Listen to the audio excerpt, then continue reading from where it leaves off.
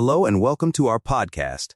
Today, we will be discussing an important topic that affects many people across the United States, the housing market and its impact on the Great Recession.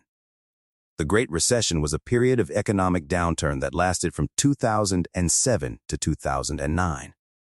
It was caused by a variety of factors, including the collapse of the housing market.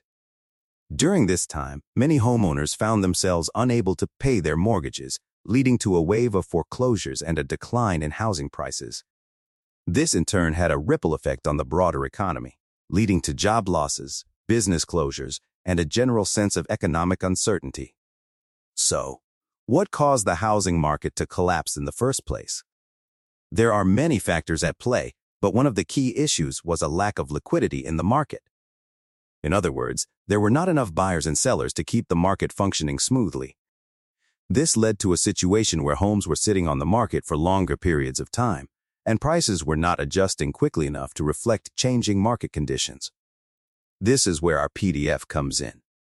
The Geography of Housing Market Liquidity During the Great Recession is a research paper that explores the impact of housing liquidity on the severity, timing, and length of the Great Recession across different regions in the United States.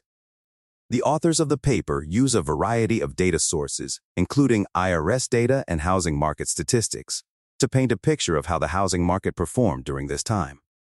One of the key findings of the paper is that there was a great deal of variation in housing market performance across different zip codes. Some areas were hit much harder than others, with longer listing times and steeper declines in housing prices. This suggests that there were local factors at play that contributed to the overall collapse of the housing market. Another important finding of the paper is that liquidity played a significant role in the housing market collapse. Homes that sat on the market for longer periods of time tended to sell for lower prices, which in turn led to more foreclosures and a further decline in prices. This created a vicious cycle that was difficult to break. So, what can we learn from this research? For one thing, it highlights the importance of liquidity in the housing market. When there are not enough buyers and sellers, the market can become unstable and lead to a collapse.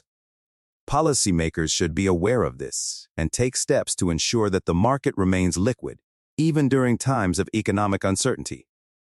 Additionally, the research underscores the importance of local factors in understanding the housing market. While there were certainly broader economic forces at play during the Great Recession, the fact that different zip codes experienced different levels of housing market performance suggests that there were also local factors at play. Policymakers should take this into account when designing policies to address housing market issues. Overall, the Geography of Housing Market Liquidity During the Great Recession is an important piece of research that sheds light on the complex factors that contributed to the housing market collapse during the Great Recession. By understanding the role of liquidity and local factors in the housing market, we can work towards creating a more stable and sustainable housing market in the future.